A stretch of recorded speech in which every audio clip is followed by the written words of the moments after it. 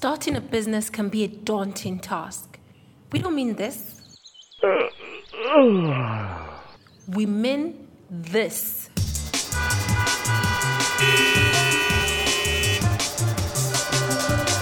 Yes, it's that busy.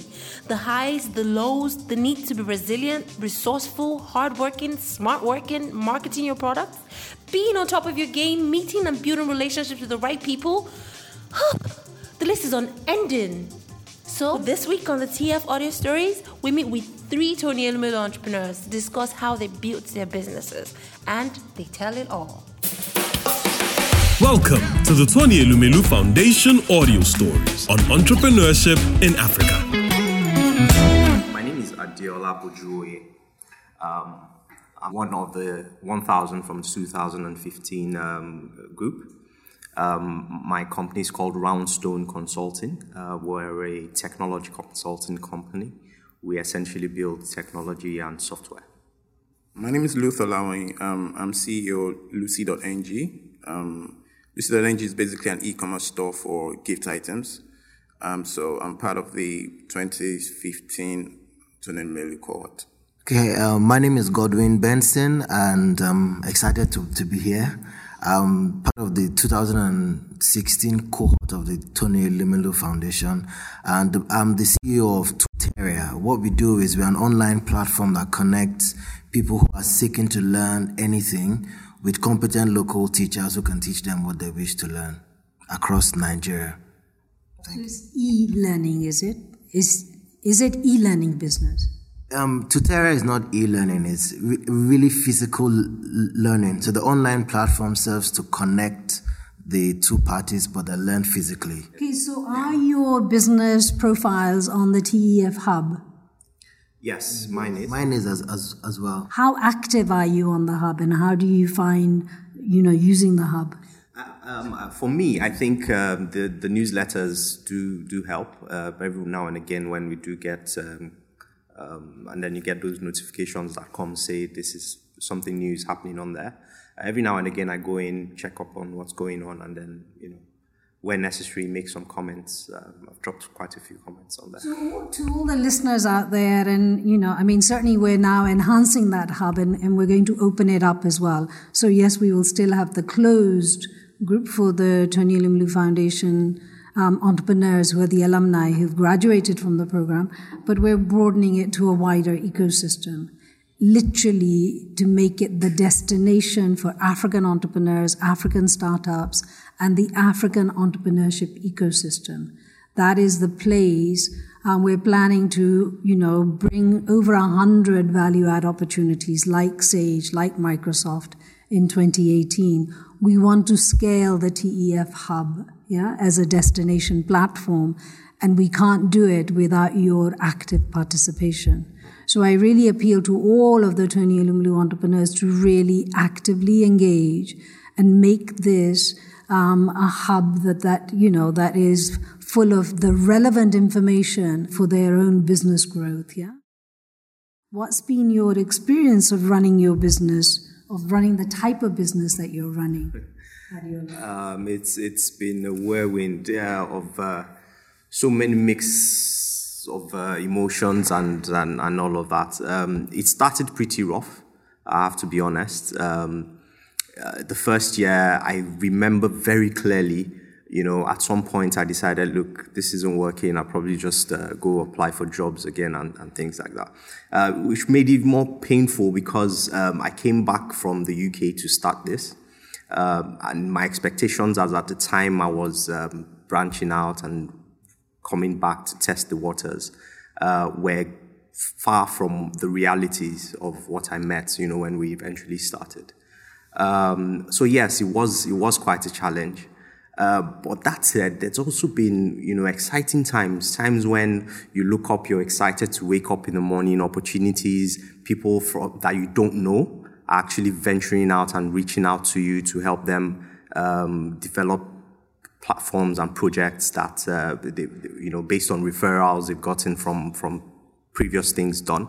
So yes, it gets quite exciting. Where is your business located? My business is based in Kaduna. Oh, wow. So it's not a Lagos-based business. No, it's not. But we do quite a lot of business in Lagos and all across the country. We have a couple of projects going on. Tell us about having a business, a digital business based in Kaduna. What kind of support are you getting as a digital entrepreneur in Kaduna, which is an extraordinary state? With an amazing governor. Yeah, absolutely. One of the major things that's helping us out in Kaduna is the support we do get from the government. Before TEF, and I'm always proud to say this, we never ventured into the public sector, not even once.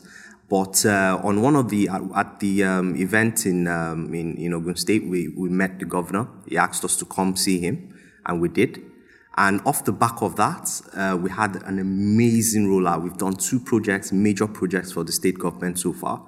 We're working on the 3rd one now. So it's been an opportunity we would never have had if we hadn't, put ourselves up for the Tony Elumelu Fund. But he was one of our first speakers in 2015 at the boot camp, when it was called the boot camp, huh? Yes. That was where we met. To host all of you back in Kaduna. Absolutely. Yeah. And he did. There were about, I think, 20 odd people who were there with all the other entrepreneurs. And we had an amazing session. He introduced us to all of the key people in his cabinet that could potentially help us out. And off the back of that, we've had engagements on several levels.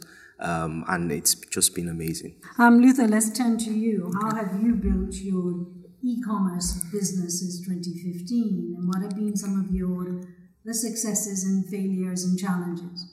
Okay, so it's been challenging and still challenging. The idea came from a personal experience when I was told to get gift items for my mom's birthday.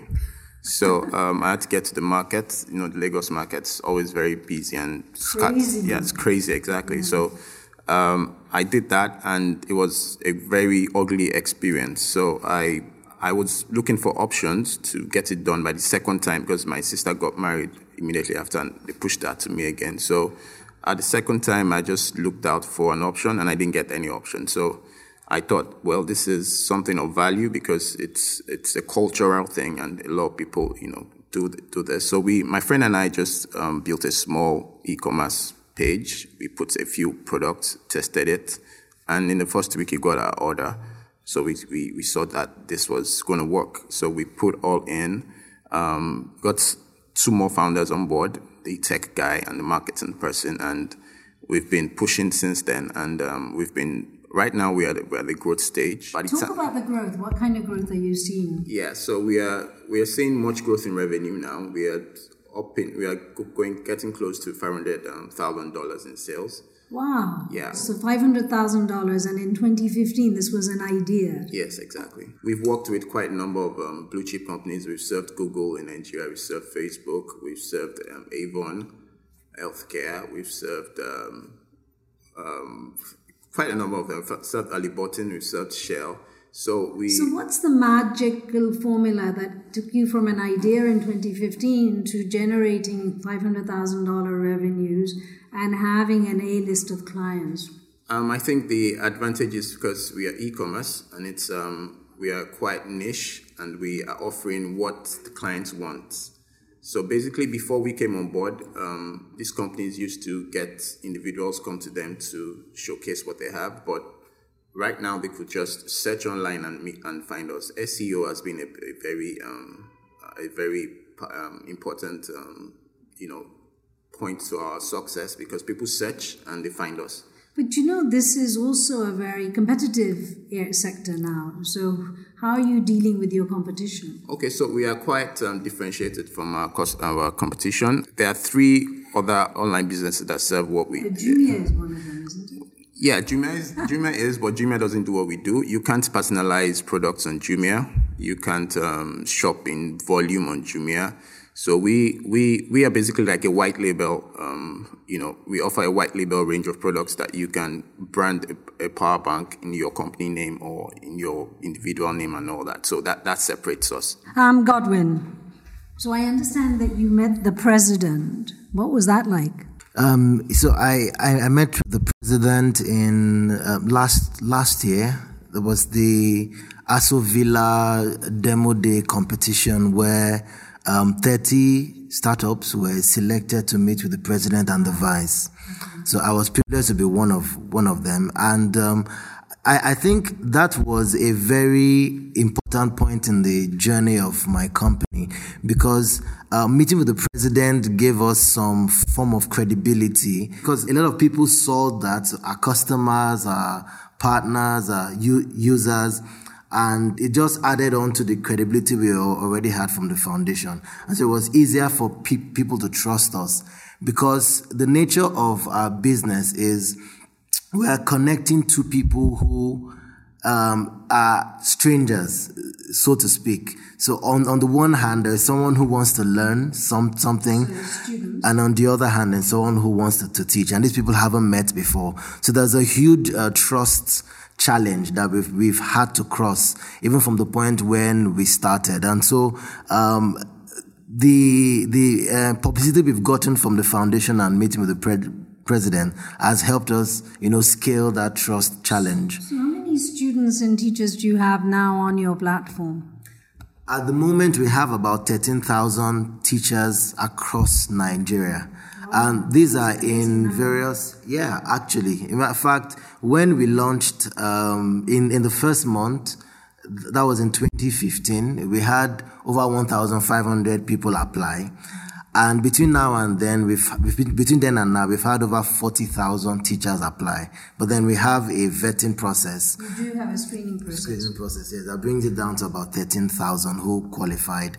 And on the students' end, we've thought around 5,000 students across Nigeria as well in various subjects and skills. So people come to us to learn how to speak Spanish or French, or how to cook, or how to do well in math, or play musical instruments. Our website is www.tuteria.com, and that's where people connect with us to learn almost anything that they're looking to learn. I think the most impressive challenge we had was sometime around when we started.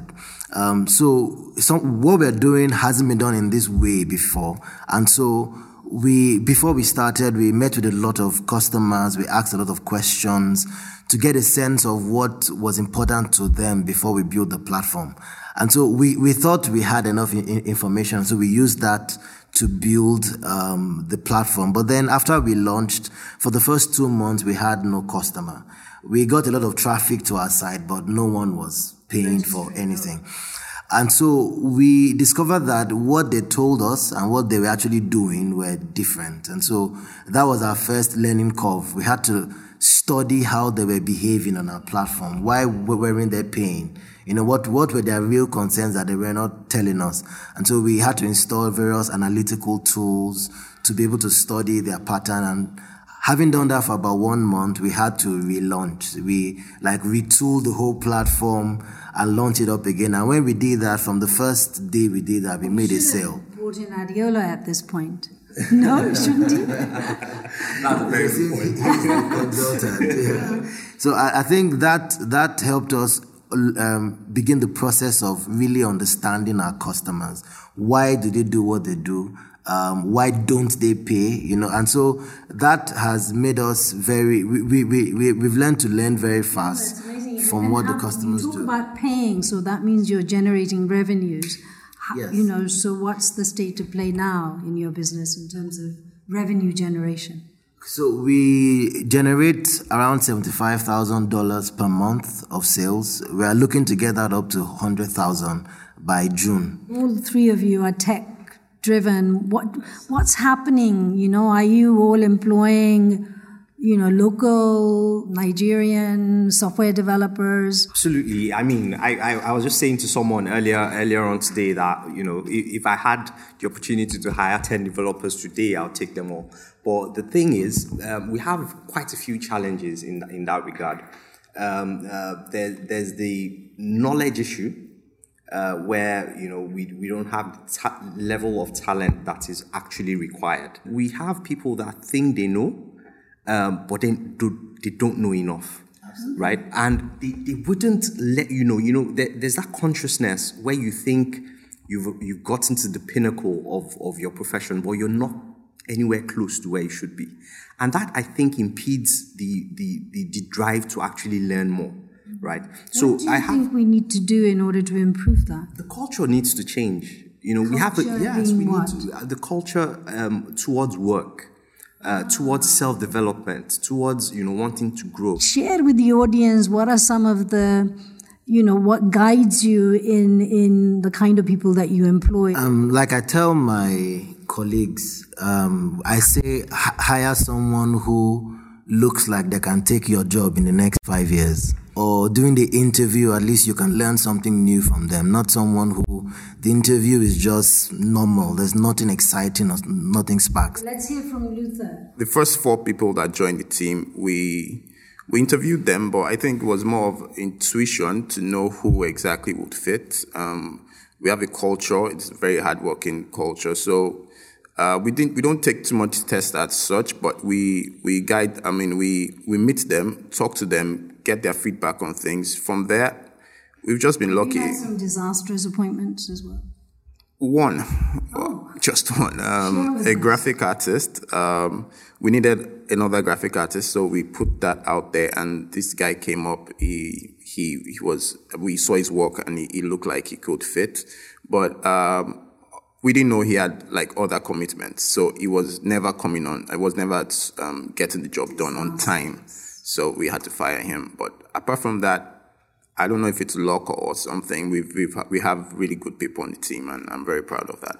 Ariola, you've been very much working with the foundation. You help us build the DMS, our document management system. Yeah, you're clearly not a one-man show. So how do you go about, finding really smart people to work with you? Like I said, it's unfortunately the turnover is quite significant in my neck of the woods. You find people that are very good, but then obviously that they also have their own deep desires. They also want to do great things, and you also want to see yourself as a business supporting that dream as well. So I've had 2 people in particular that joined us at various times, and they essentially are go-to guys. When I'm not there, they step in and they're very resourceful. Get things done and all of that. But they've also had to go on to start their own businesses as well, which is a good thing. I'm proud of that. But in terms of getting quality guys, it can get quite difficult. And it's going to get more and more so as the Nigerian economy really begins to grow. The biggest competition is going to be talent, yeah? And I really wish you all the best. You've done amazing from 2015 to 2016 in the diligent way. Mr. Elumelu talks about resilience, discipline, focus. It seems that you embody all of that in your attitude and approach to your businesses. You're real, truly, true entrepreneurs. So thank you so much.